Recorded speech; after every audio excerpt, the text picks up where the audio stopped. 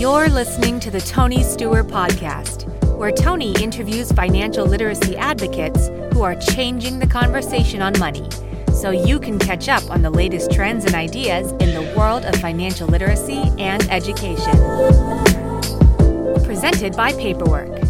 Be prepared for life. Welcome to the Tony Steuer Podcast presented by Paperwork. I'm pleased to be joined today by Robin Taub. Robin is an author, speaker, and founder of Robin Taub Consulting. In this episode, we'll be discussing the value of teaching our kids about money and Robin's book, The Wisest Investment, Teaching Our Kids to Be Responsible, Independent, and Money Smart for Life. Robin, welcome to the Tony Steuer Podcast. Thanks for having me, Tony. Yeah, it's a pleasure. Thank you so much for joining us. So, as we get started, I always like to ask all my guests this is, what is your origin story? How did you get started in financial education? So I'm a CPA, a Canadian CPA by training, but I like to say that I am not your typical accountant. I did start off my career working at KPMG, and then I worked at Ernst & Young, but I quickly left public practice. I actually left and went to work for a client that was doing real estate syndication. And after I did that, I went and worked at Citibank on the trading floor doing derivatives marketing. So I've had a varied career in accounting and finance, but for the last 20 plus years, I've been focused on financial literacy. And it really brought together all of the my financial background, my education, my interests. And after the 2008 financial crisis, there really was a lot of attention being paid to being financially literate. And in Canada, there was even a task force, a national task force, and they felt it was so critical to Canadian economic growth and prosperity. So I really started focusing on creating content to help Canadians make better financial decisions. And then the book was really something that I felt very strongly about because I have two kids myself. And I know that this is a weighty responsibility for most parents to raise their kids to be financially capable, financially literate, responsible, and independent. So that's really where the motivation for this work comes from. Well, that's great. And, you mentioned kids, and it's so important to teach our kids. And, something you mentioned in your background about derivatives, and, that's probably one of the most complex financial instruments. Did you find that, in working with derivatives that, that it took some work to explain it to other people? Oh, to even learn it myself, because I came from being like a chief financial officer of a real estate syndication company. I dove into this whole new world of derivatives. And I actually went back to university and took a course in options. I had to learn a lot of it on the job. And yes, when I told people what I did, most people are afraid of the word. It does connote a lot of complexity. It was often responsible for these outsized financial losses. So, probably the easiest example to give people is a stock option. If you say, oh, that's an example of a derivative, then they understand what you're talking about. But yeah, it's definitely a complex topic that I don't often get into too much in the work that I do now. It's not covered in my book or anything, but there are a lot of older kids that are very interested in option trading and other derivatives like forwards and futures and stuff. So it is an interesting area, an interesting part of my background that I'm always excited to talk about because it was very cool to work on a trading floor. Oh, yeah. Well, pretty hectic. Yeah. I can imagine. So, the reason, that I thought is so interesting is that even though, as you point out, as somebody who was trained in finance, you're already a CPA, is that it was still a complex area of the financial world. And I think that's important for people to remember that even for those of us who are educated about finances, there are areas that are always going to be a little more complex. And that, as you point out, is you had to go back to school to learn about it. And I think that's an important lesson for people is to, hey, you're going to have to learn if there's something. I agree with that. I feel like personal finance and investing is a lifelong commitment. I still take courses. I still listen to lots of podcasts. I still try to gather a lot of information so that I can make informed decisions about my finances and my investments. And I really encourage other people to do the same. It's not something that you can learn once and then forget about it. I don't think many things are. I mean, even like learning a language, you kind of have to use it or lose it. It's similar. But I feel fortunate that I do have this amazing education and grounding in the world of accounting and finance, because for me, it took away the intimidation factor. I just felt like confident and capable of understanding these things. And it was just second nature to me. It was like another language, because I've just been immersed in it since very early. Well, that's great. And I think those are such important points, that capability, that confidence is so often people are lacking that when they approach their financial lives, is that, that allowed you to go into an area that, it is one of the most complex areas in finances.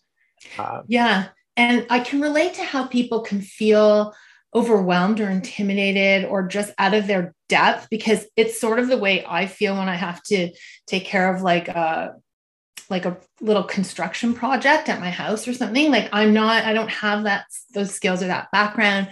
And when the builder starts talking about all these different technical terms, and I just feel like, oh my God, how am I going to make a decision about this? I don't really know what he's talking about. I'm embarrassed to ask, should I know this? And I usually call in someone like my husband or my brother who are way better at this kind of thing.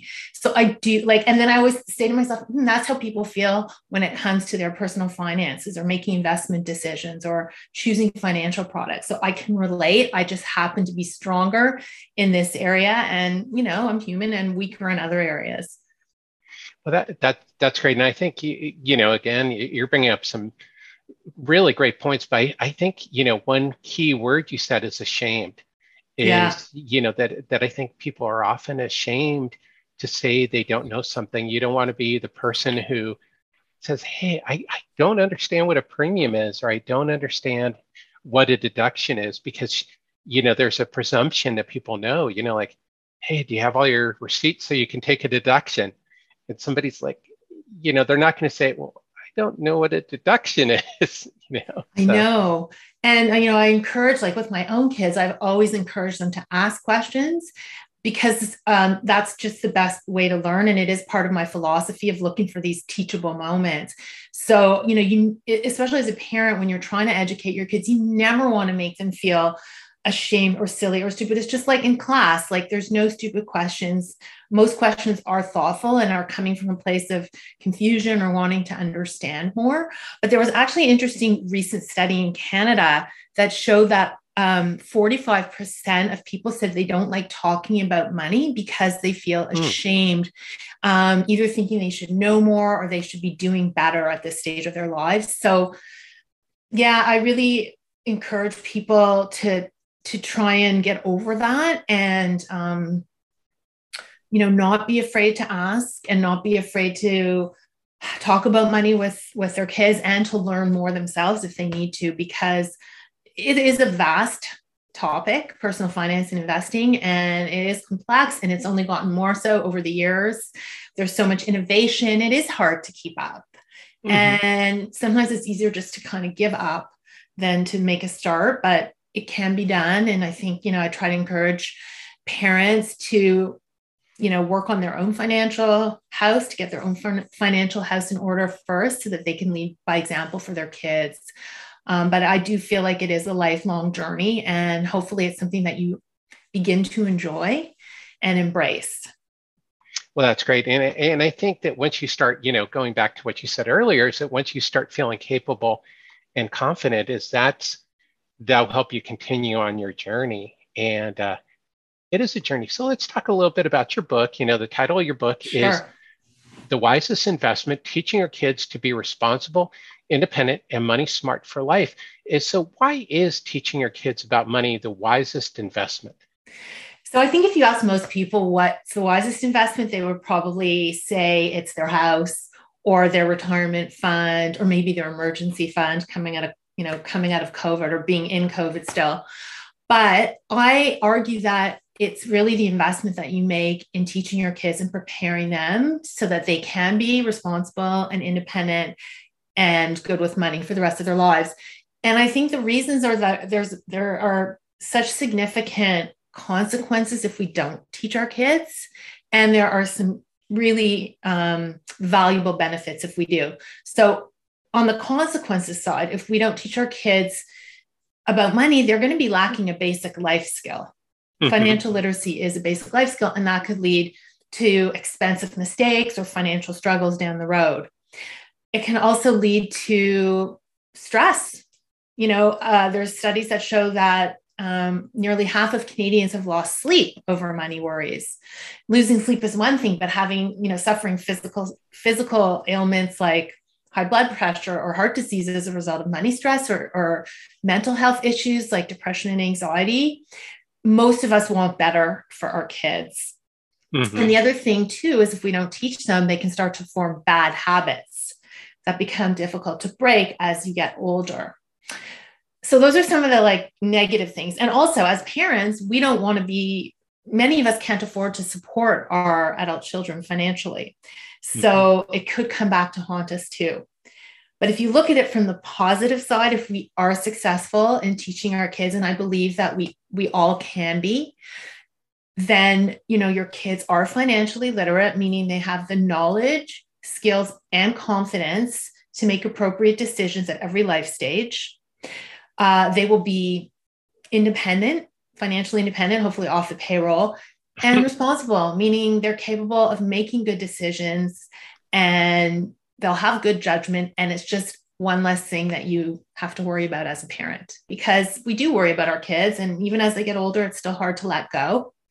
So I think there's just so much at stake.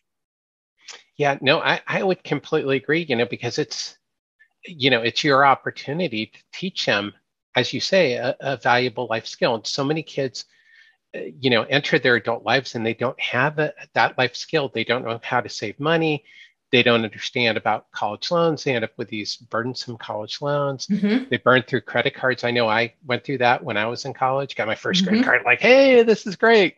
And then, then I had to start paying it off. It's free money. I can just use this thing and never have to pay for these purchases. Yeah, there's a lot of naivete around credit cards at that stage, at that college stage. And unfortunately, it's coupled with lots of offers. Mm-hmm. You can't get away from these offers, yet many take them not really knowing the mechanics of how they work or what they're getting into. Yeah. And as you mentioned, you're 18. It's hey, free money, Yeah. we can all go out, Yeah, exactly. And you feel so sophisticated and grown up. You're putting down your credit card, but you might not realize that, in a few weeks, that balance will be due. And if you don't pay it in full, you're going to start to be charged interest, and then it could start to snowball.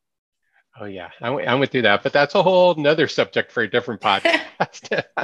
So, to get back to, where we're talking about kids is, how do you capitalize on teachable moments to help kids create that positive money story and positive money habits so they can be successful later on? Yeah. So one of my strategies for parents who feel how am I going to start? Where am I going to start? Is to just look for these teachable moments. And that's an opportunity to build a money lesson into your day-to-day lives, because we're constantly transacting. Money is ubiquitous. You can't really live without it.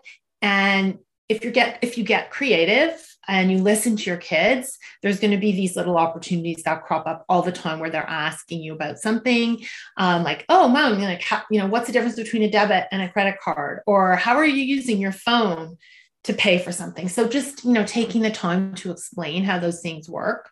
But as you say, it is important to try to cultivate a positive story around money and being good with money. And again, it goes to the confidence piece. You want to encourage your kids to learn this and empower them when it comes to money, and not to tell a negative story that, money's bad, or, it's the root of all evil, to quote a cliche, or that it's impossible to get a handle on it. You want to try and encourage them to form good habits early. and to start at a level that is appropriate for where they're at. And that's like another core thing in the book, is to make sure the information that you share is age appropriate so that it's meaningful and your kids can take it in and they can relate to it, because it's at a stage of their lives where they're, currently faced with specific decisions or choices around money. Okay. So of course I said, my mind went to explaining options to a kindergartner. Never. Yeah, no.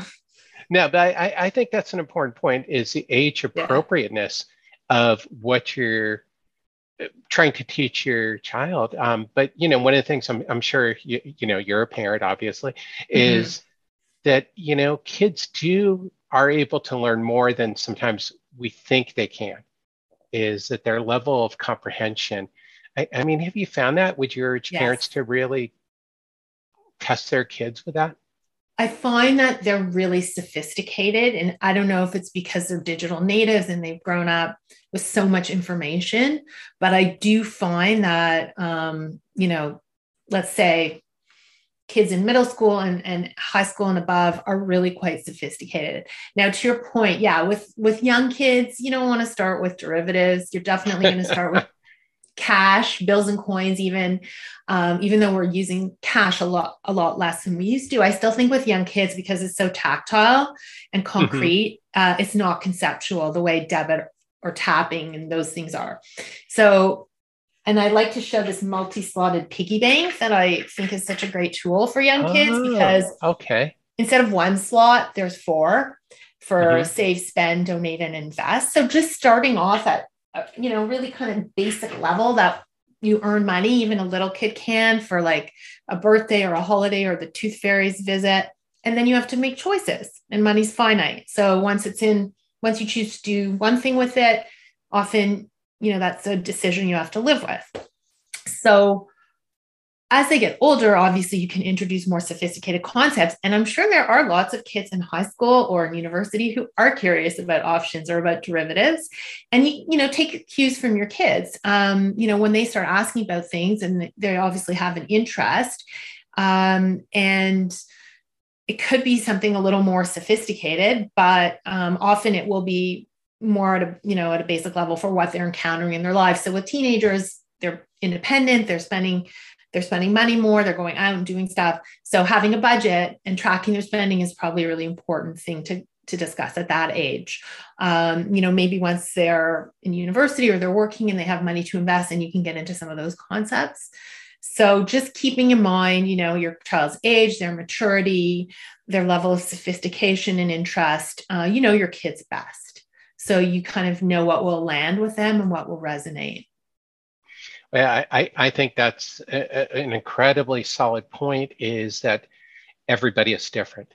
And that, just because one 14-year-old may be able to absorb a certain lesson doesn't mean that every other 14-year-old can or should be able to, and that you shouldn't have that expectation and make them, going back, feel ashamed if they're not able to grasp the concept. And as you point out, it's so important, is because when they're younger, you're teaching them the fundamentals and, the spend, save, and, with that tactile. And sometimes people jump right into the more complicated things. They start talking about compounded interest rates and some of these other things. And the people have never had that education where they talk about spending and saving. And, so that's a really crucial lesson for parents, is that you want to lay a foundation and build on it. And that's really how the book is structured. So I have what I call the 5 pillars of money. And just like the piggy bank, they are earn, save, spend, share, and invest.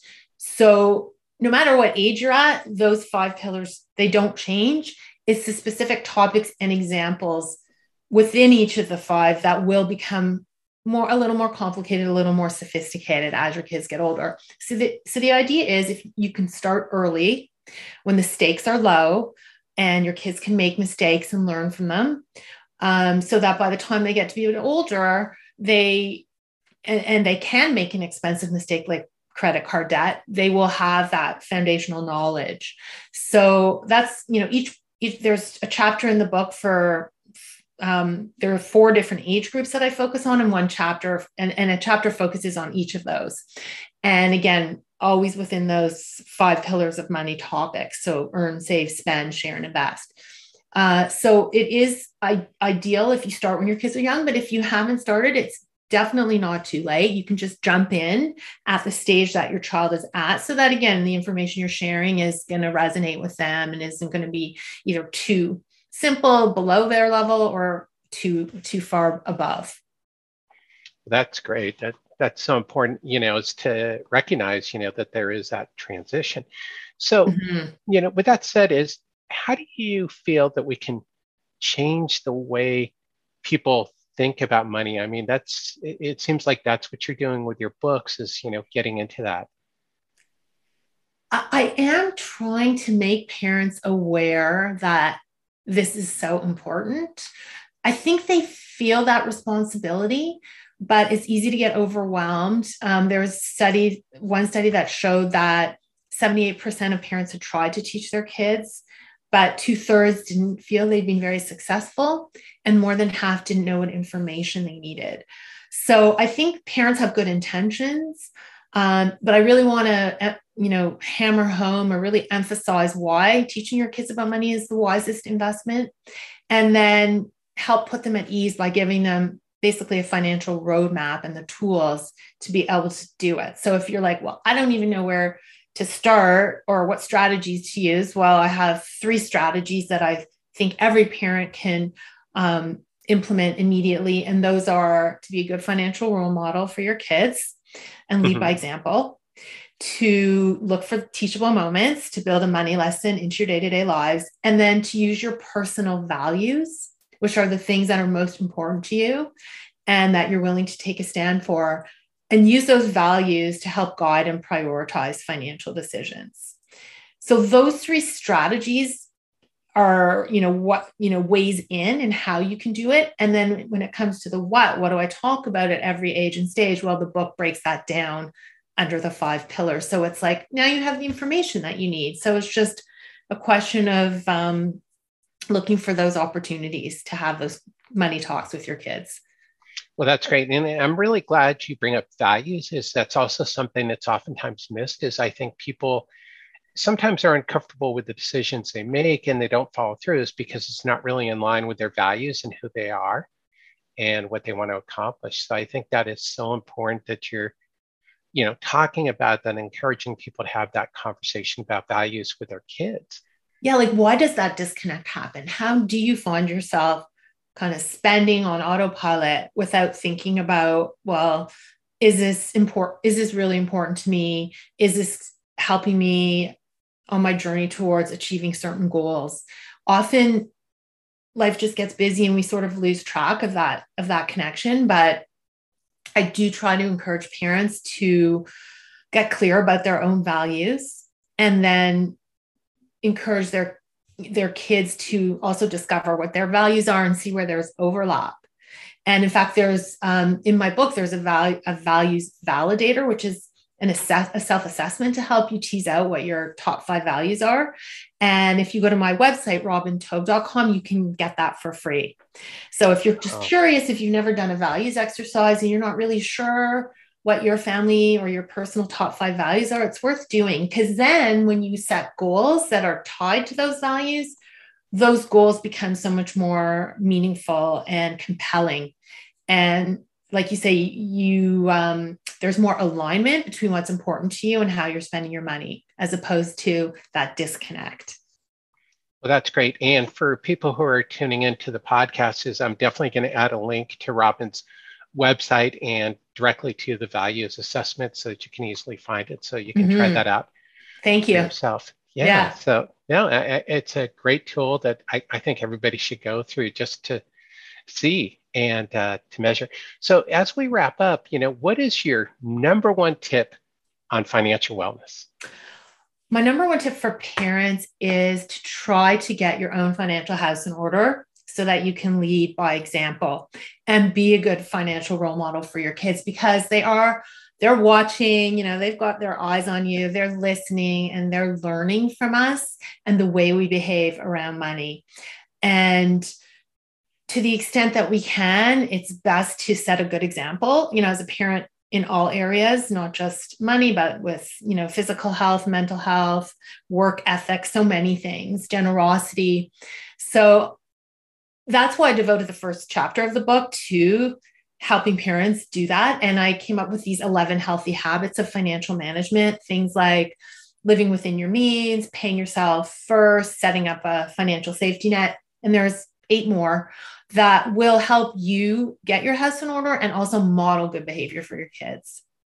Well, that's great. I think that's wonderful advice and a great tip for everybody. So, Robin, where can people learn more about you? Yes. So I mentioned touch? The one website, which is robintaub.com, and that's TAUB. And thank you for including that in the show notes. And that's where you'll find the values validator, as well as like information about speaking and lots of other really helpful resources that we've curated. And then the book, The Wisest Investment, there's a website for that, which is thewisestinvestment.com. And on there, you'll actually find another self-assessment tool, which is what kind of financial role model are you? So further to that whole conversation, if you're curious, what kind of an example am I setting for my kids? If you go to thewisestinvestment.com, you can get that there for free. Oh, fantastic. I think I might do that after we wrap up. Okay, perfect. Now I'm curious. Yeah, good.